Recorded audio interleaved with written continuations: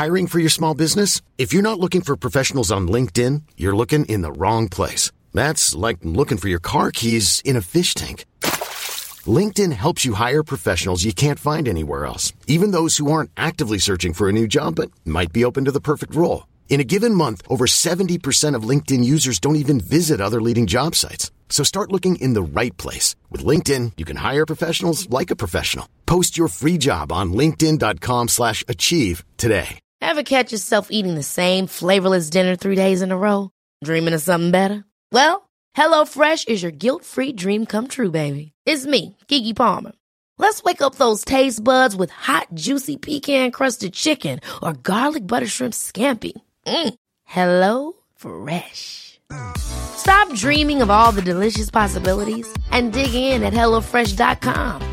Let's get this dinner party started.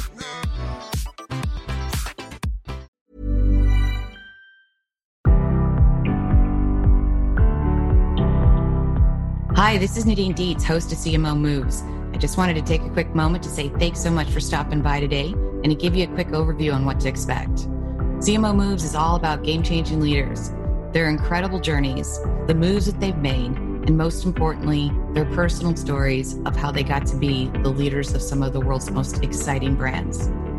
I hope you'll enjoy their stories as much as I do and take away a few tips and some inspiration for your day. Enjoy the show. Hello and welcome to CMO Moves. Today I have Mary Beach, who is the CMO of Kate Spade. Mary, welcome to the show. Hi, Nadine. Thank you so much for having me. Thank you for joining me. So I thought we'd kick off today with just a quick idea on what your current role is today and how you came to be at Kate Spade. Sure. As you said, I'm the Chief Marketing Officer of Kate Spade New York, which is a global handbag manufacturer and a lifestyle brand. Frankly, we have over 29 different product categories. I oversee all of the marketing creative, the marketing strategy, public relations, corporate social responsibility, visual merchandising, a whole host of things. CRM is also data analytics are under me, as well as licensing in terms of the businesses we do that we don't vertically manufacture. So really the whole host of marketing disciplines fall under me. And I came here 5 years ago. It was 5 years in January, the middle of January. So kind of a big milestone for me for both being back in New York and being at Kate Spade. And my last organization, I was at the Walt Disney Company at Disney Consumer Products for almost 13 years. And then left that wonderful company to come out here to New York to be the CMO of Kate Spade. Oh, wow. That's a great journey. And did you think you were ever going to become a CMO in your career? Was this something you set out to accomplish, or where did you start?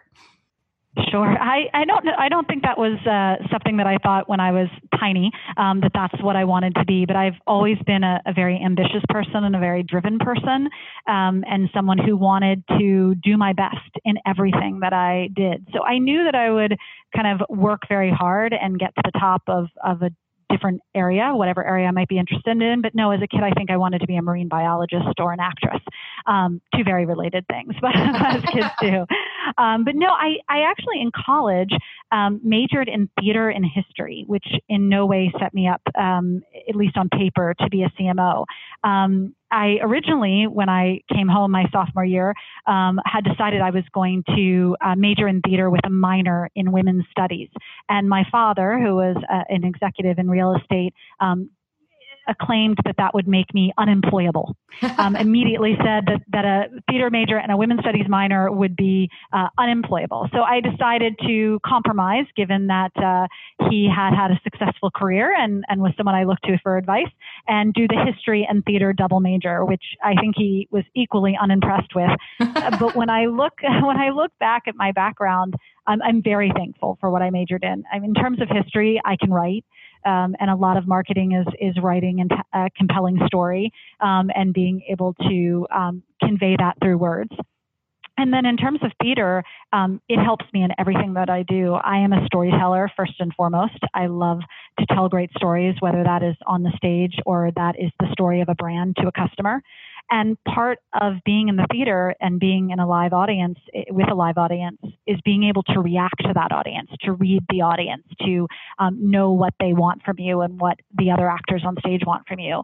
And I use that every day in meetings that I have. I use it every day in getting my ideas across and getting other people's ideas across the finish line. And I absolutely use it in terms of listening to our customer and responding to them with the stories that will be most compelling for them and will incite them to the actions that we want them to take. So I'm very thankful for my two majors and have not had issues with employment. So my father should be very happy.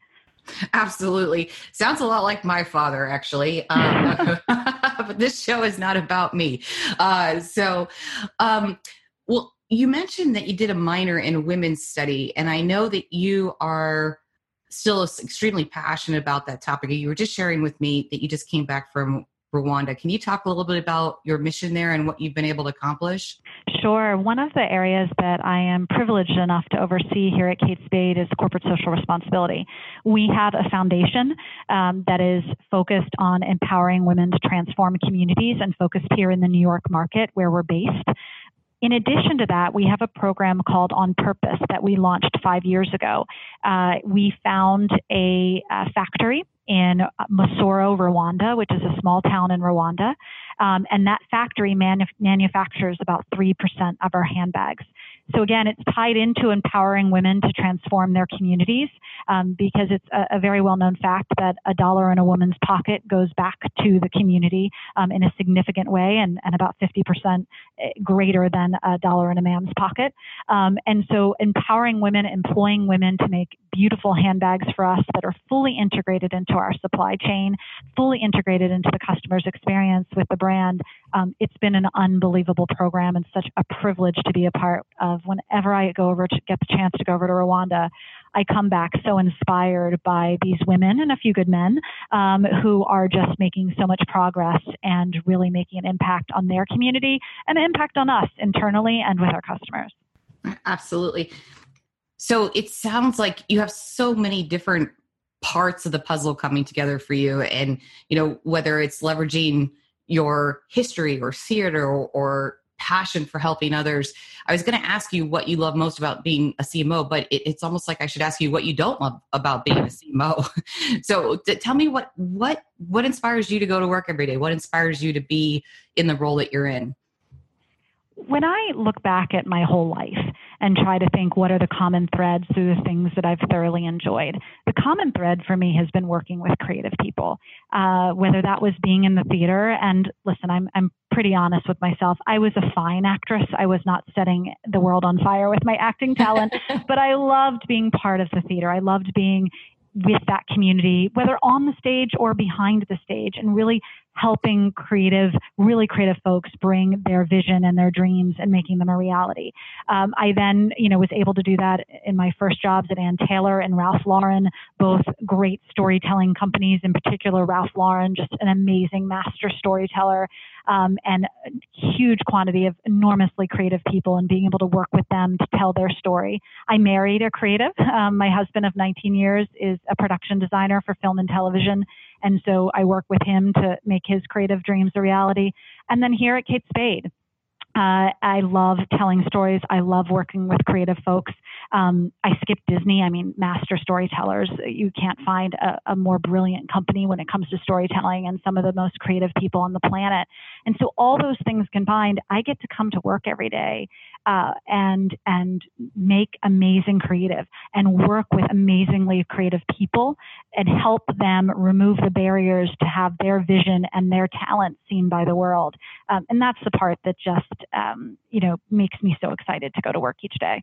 Oh, that's great. And when you came to Kate Spade, would you say there were any new skills or new things that you had to adopt or learn or integrate into your new role?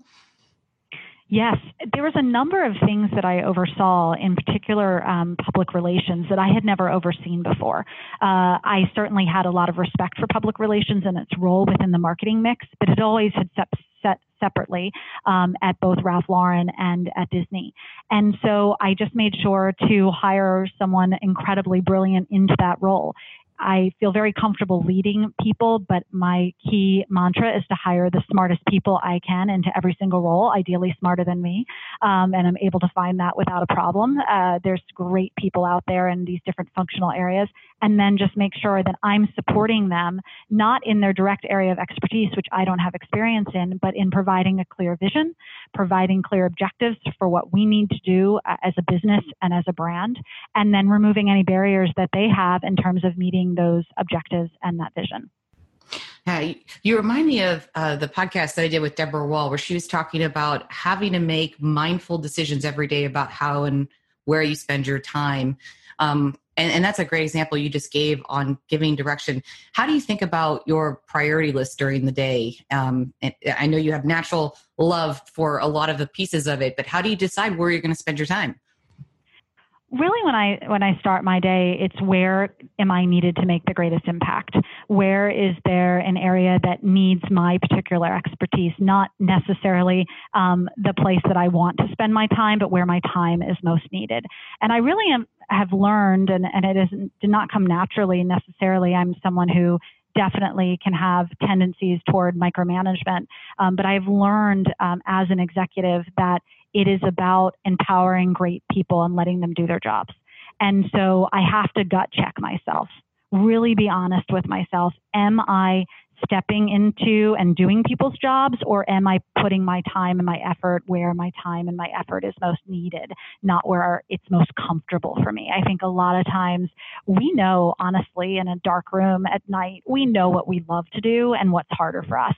And we have to be honest during the day and say, if we're just spending our time where we're happy to spend our time, that's not necessarily the best use, and really be honest. And I use I heard about it on a podcast, but it's a map I use for my day and really for my week of 4 quadrants. And I divide my kind of tasks to some degree, but more strategic objectives into 4 areas each week. And those include driving the business is one quadrant, leadership and culture is a second quadrant, brand aspiration, which obviously for us is so important, and then tactical, because whether we like it or not, they're tactical aspects of our jobs. And I dutifully do that every Sunday night and break down the week into that. And listen, changes happen. By Monday morning at 9 a.m., that list can be shot. But at least you went into the week knowing what it is that you want to try to accomplish and where you're most needed. That's a really great tip. And again, you remind me of so many amazing tips that are out there. I'd love to have a place to just gather all these amazing tips. So I'm going to work on that next. I would love that. Yeah. So helpful. But you remind me of Musa Tariq, who is the chief brand officer at Ford. He put out this post, maybe it was a week or so ago. And he said, this weekend, just spend time on yourself, grab a blank sheet of paper and think about where you want to go. What direction your career is going to take. And it sounds like you do a great job at mapping your priorities. Have you ever, sat down and said, okay, here's where I am. Here's kind of where I think I want to go. And here's how I'm going to get there. Absolutely. I would say the most pivotal moment for that was sort of maybe 2 years before I left the Walt Disney Company. I loved my job. Disney is one of the greatest companies that I know and that I've ever had the privilege of working for. And I loved what I was doing. But I'd been doing it for 12 years. And I was beginning to get concerned that if I did it forever, frankly, I was beginning to have conversations about pension. And I thought, I am just 40 years old and I'm thinking about my pension. I'm thinking about being at Disney for the next 30 years. And that's not necessarily where I saw myself. And is this actually what I want? And I really had to be honest with myself because there was many things, the people at Disney, I loved my team. I loved the work that I was doing. It was constantly changing. The company affords you a lot of new opportunities.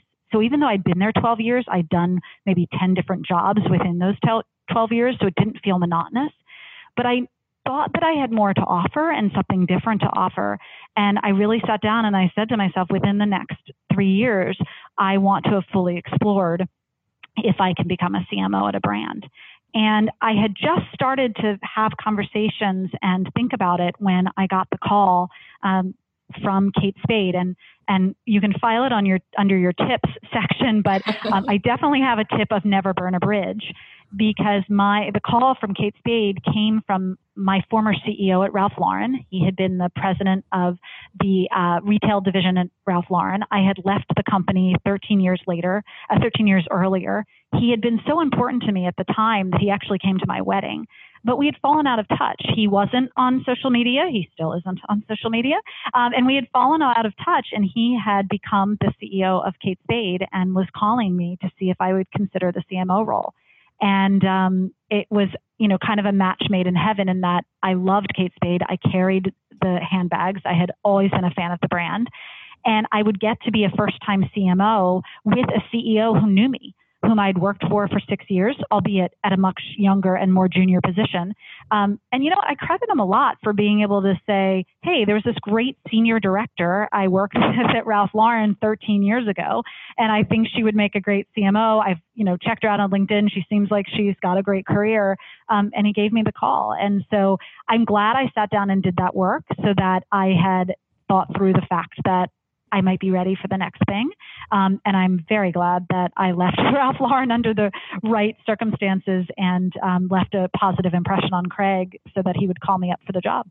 Oh my gosh, that's like 3 or 4 good tips in there again. Yeah. I love it. And it's amazing because it speaks to the power of visualization and just how incredibly fortuitous that at that moment in time, you had just sat down and became intentional about thinking of this, and then boom, the phone rang. So that's very goosebumpish almost.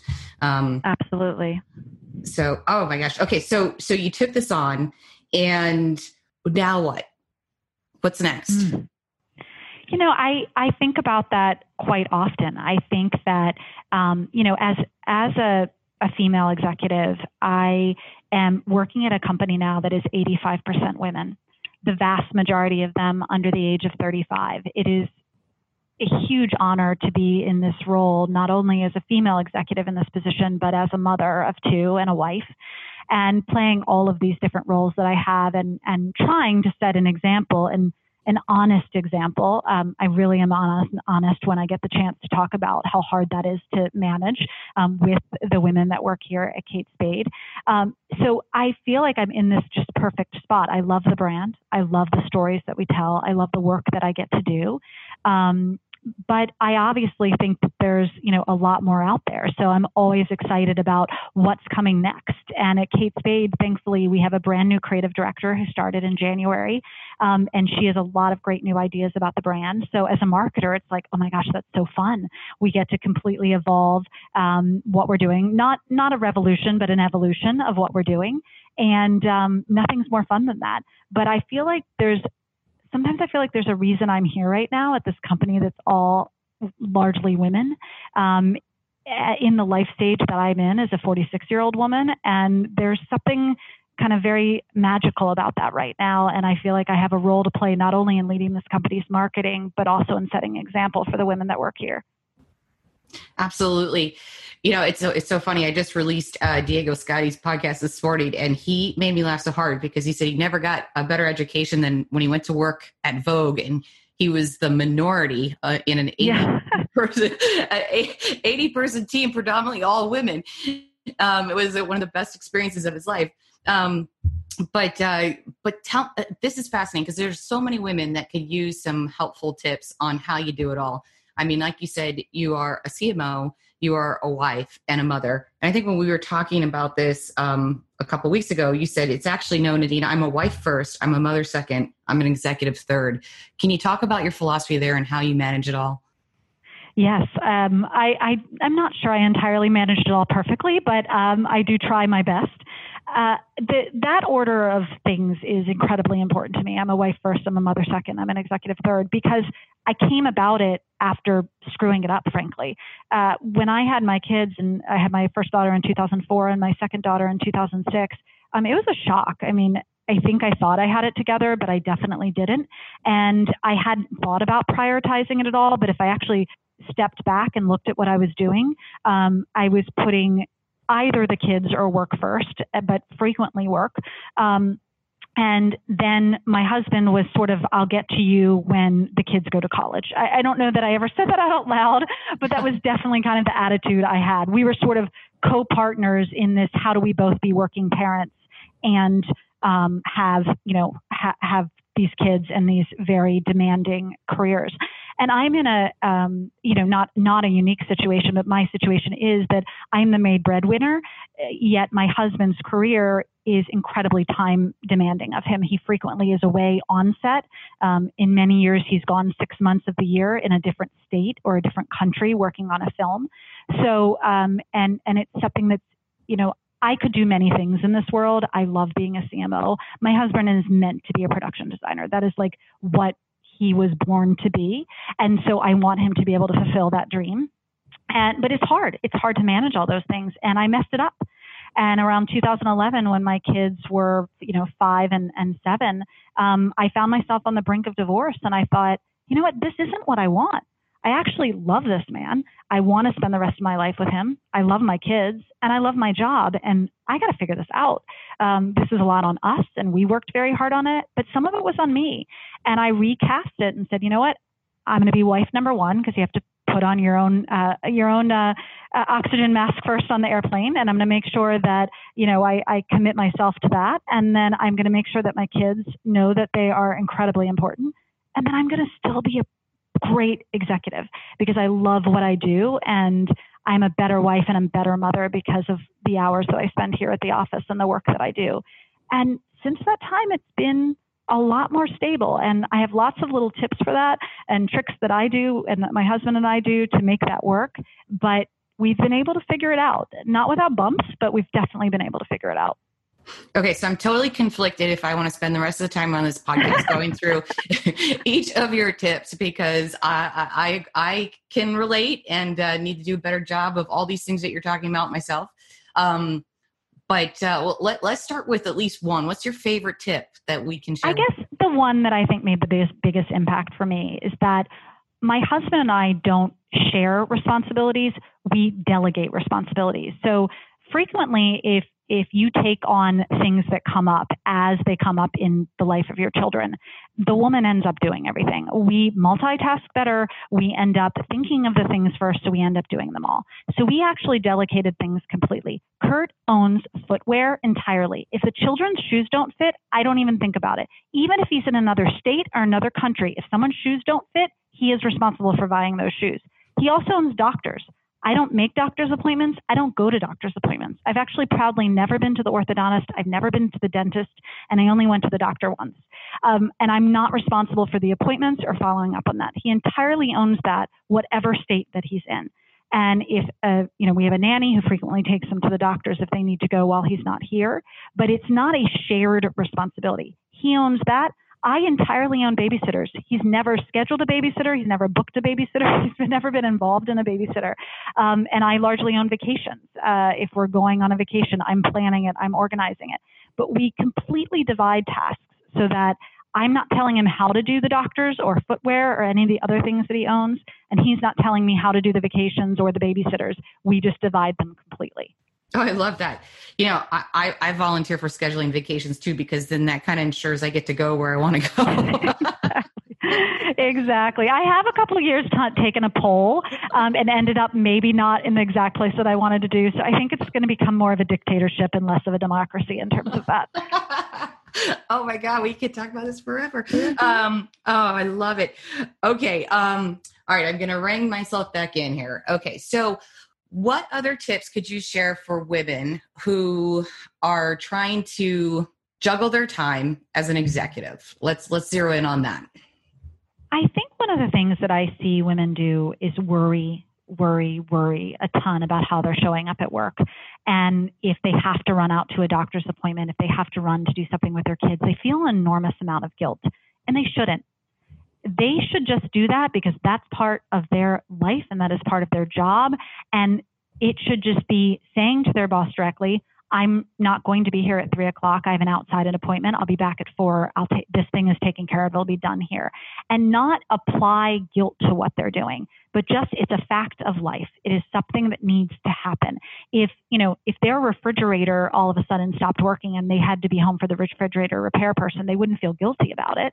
It's just a fact. It needs to get fixed. But somehow when it involves our children, there's a level of guilt that we apply to it that we really shouldn't.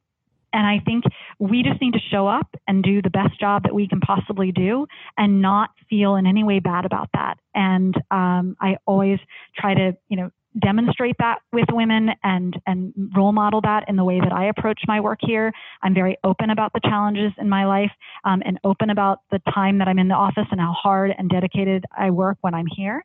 And then feel no guilt when I need to walk out in order to do something with my kids. That's a really great tip. So let's talk about your teams then, because you have spent a lot of time thinking about how to organize and lead your teams. Can you talk a little bit about your approach? Sure. I am in a very unique situation right now. For the first time in my career, I have an all-female leadership team. It only happened, I guess, about 2 years ago that I ended up having an all-female leadership team, which is just amazing an experience. It's a unique experience. I would completely welcome a man to join my team at any point. I looked around one day and said, wow, I have all women here. And obviously with 85% women, the odds are high, but I'd never had that experience. And I lead my team in hiring the best possible people, as I mentioned earlier, really the smartest people that I can find to do those jobs and the most well-suited for each of those jobs. And then again, really empowering them with a clear vision and allowing them to do their job to the best of their ability. So sometimes my day is removing barriers, removing problems, helping solve problems. I look at my team and say, I have an amazing head of creative. She is one of the most talented individuals I have ever worked with. And I consider it a privilege every day to be able to work with her. If she is spending time worrying about something that is occurring on her team that I can easily step in and help fix for her, I would rather her time spent elsewhere. Her time is so valuable and her brain power is so valuable that if something is using up a lot of that brain power, it's my job and the people I put in place to help remove those barriers and remove those problems. So I hire the best people and then I structure them in a way that there is clear ownership. I don't like a lot of duplication between individual team members. Collaboration, yes. We're a highly collaborative department and a collaborative workplace, but not a lot of duplication of effort because you need everybody to have clear roles and responsibilities. So no time is spent with politics. So that's really great advice too. I have known a few people who have been very intentional of removing boundaries and also growing their leadership skills. So as you've evolved in your career and taken on more and more and more responsibility, were there things that you did along the way to say, beef up your leadership skills, or was it something you truly just learned being on the job? Were there mentors involved? How did you grow those skill sets? The defining moment for me in being a leader came kind of in the late 2008, 2009 time period when I was at Disney. And Disney, because it's a large company, has great resources in terms of learning and development. And one of the processes they had was one of a 360 review. And I had the opportunity to do a 360 review probably every 2 years. And they were always incredibly insightful. But this one particular one, I did a 360 review with my team, my management, my direct reports, my peers. And I got the feedback. And the feedback, I can remember where I was sitting. They had sent us back to our hotel room. We were at the Disneyland Hotel. And they had sent us back to our hotel rooms with, Mickey Mouse icons all over the place and to read these results. And I remember reading them and the summary said that, everybody within the company, whether it was a peer, whether it was a direct report, whether it was leadership, wanted me on a team or a project because they knew it was going to have a clear vision and that it would execute flawlessly. And I was like, yes. But then the second line was, but no one is going to enjoy the process. Oops. And I, what? I was shocked. What do you mean no one's going to enjoy the process? I'm awesome to be around. And I had to think about it a lot. I remember being incredibly angry. I think I went through all stages of grief about it in that one evening in that one hotel room. And the next day we did this exercise where you learned about your personality, driver, analytic, amiable, expressive, that kind of process that's used. And I learned that I was a driver. So I was a driver at work, and then I only flexed to a driver. I didn't flex to any other style. And the little code word they used was that how I liked people to be with me was to be brief, be bright, be gone. And I was like, this is crazy. I do not act like that. And I took it home. They gave it to us on a little red squishy cube, those like distress balls. And I took it home to my husband. I remember he was sitting in the living room and I said, can you believe they gave me this thing, be brief, be bright, be gone? And he looked up and he said, can we emblazon that over the front door? Like, okay, so clearly I have to acknowledge, and I really thought a lot about the fact that I'm a great friend. I consider myself a great family member. I consider myself someone that people want to be around, and that I didn't want to have an experience in the time that I'm spending away from my kids and the time that I'm spending away from my family in which I was a really needed executive, but that no one was going to enjoy being around. And I worked very hard with human resources, with myself, with various team members to just say, what do I need to change? What are the small things that I need to do and big things that I need to do? And it was a period of maybe a year, and I made a fundamental shift in that I wanted to leave an impact as a leader, not as someone who executed well, not as someone who just had great vision and strategy. I wanted to be an excellent leader, and that involved empathy, that involved listening, that involved caring about my people as people, because we have work selves and home selves, but they all show up in one. Bifurcation is nearly impossible. And that I wanted people to look back on me during my time and say, wow, she was a great leader. She led us to great places and in a positive way, and has had an impact on us as individuals and as us as professionals. And that's what I've tried to do ever since.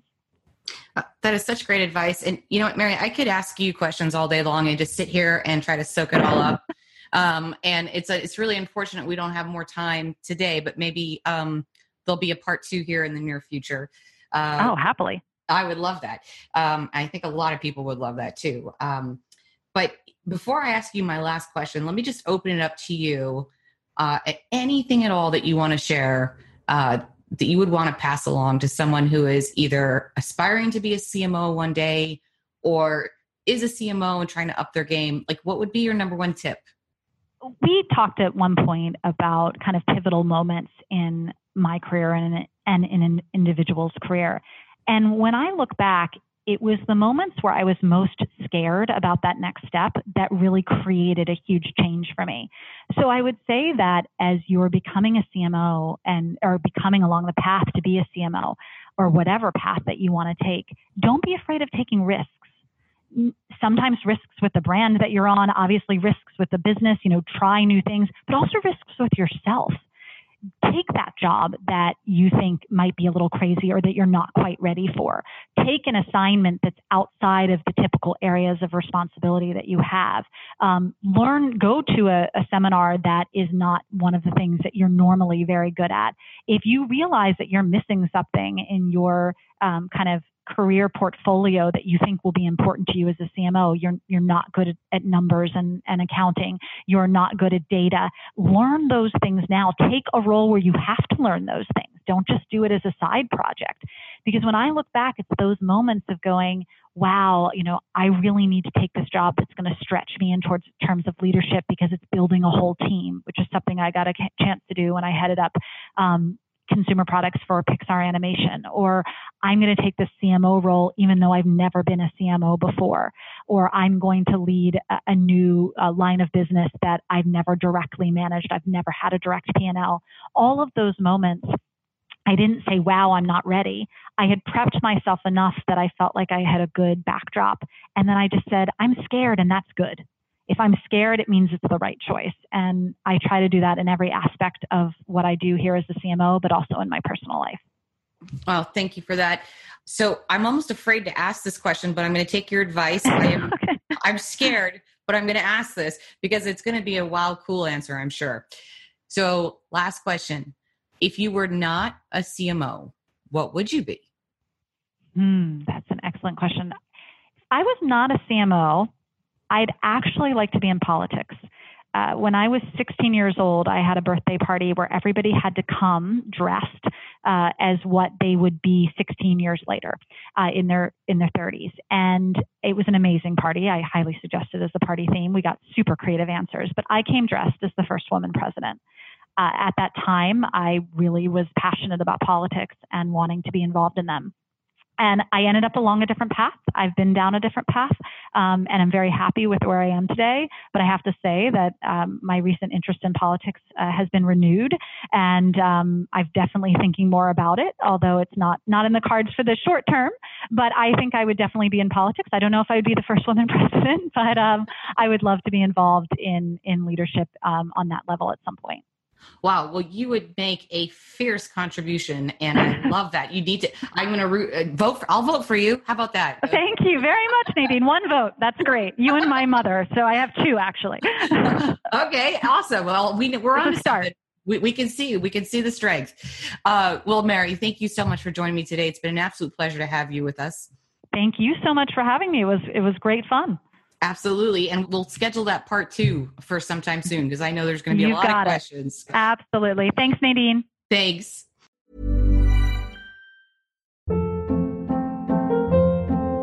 Hold up. What was that? Boring. No flavor. That was as bad as those leftovers you ate all week. Keke Palmer here. And it's time to say hello to something fresh and guilt-free. Hello Fresh. Jazz up dinner with pecan-crusted chicken or garlic butter shrimp scampi. Now that's music to my mouth. Hello Fresh. Let's get this dinner party started. Discover all the delicious possibilities at HelloFresh.com.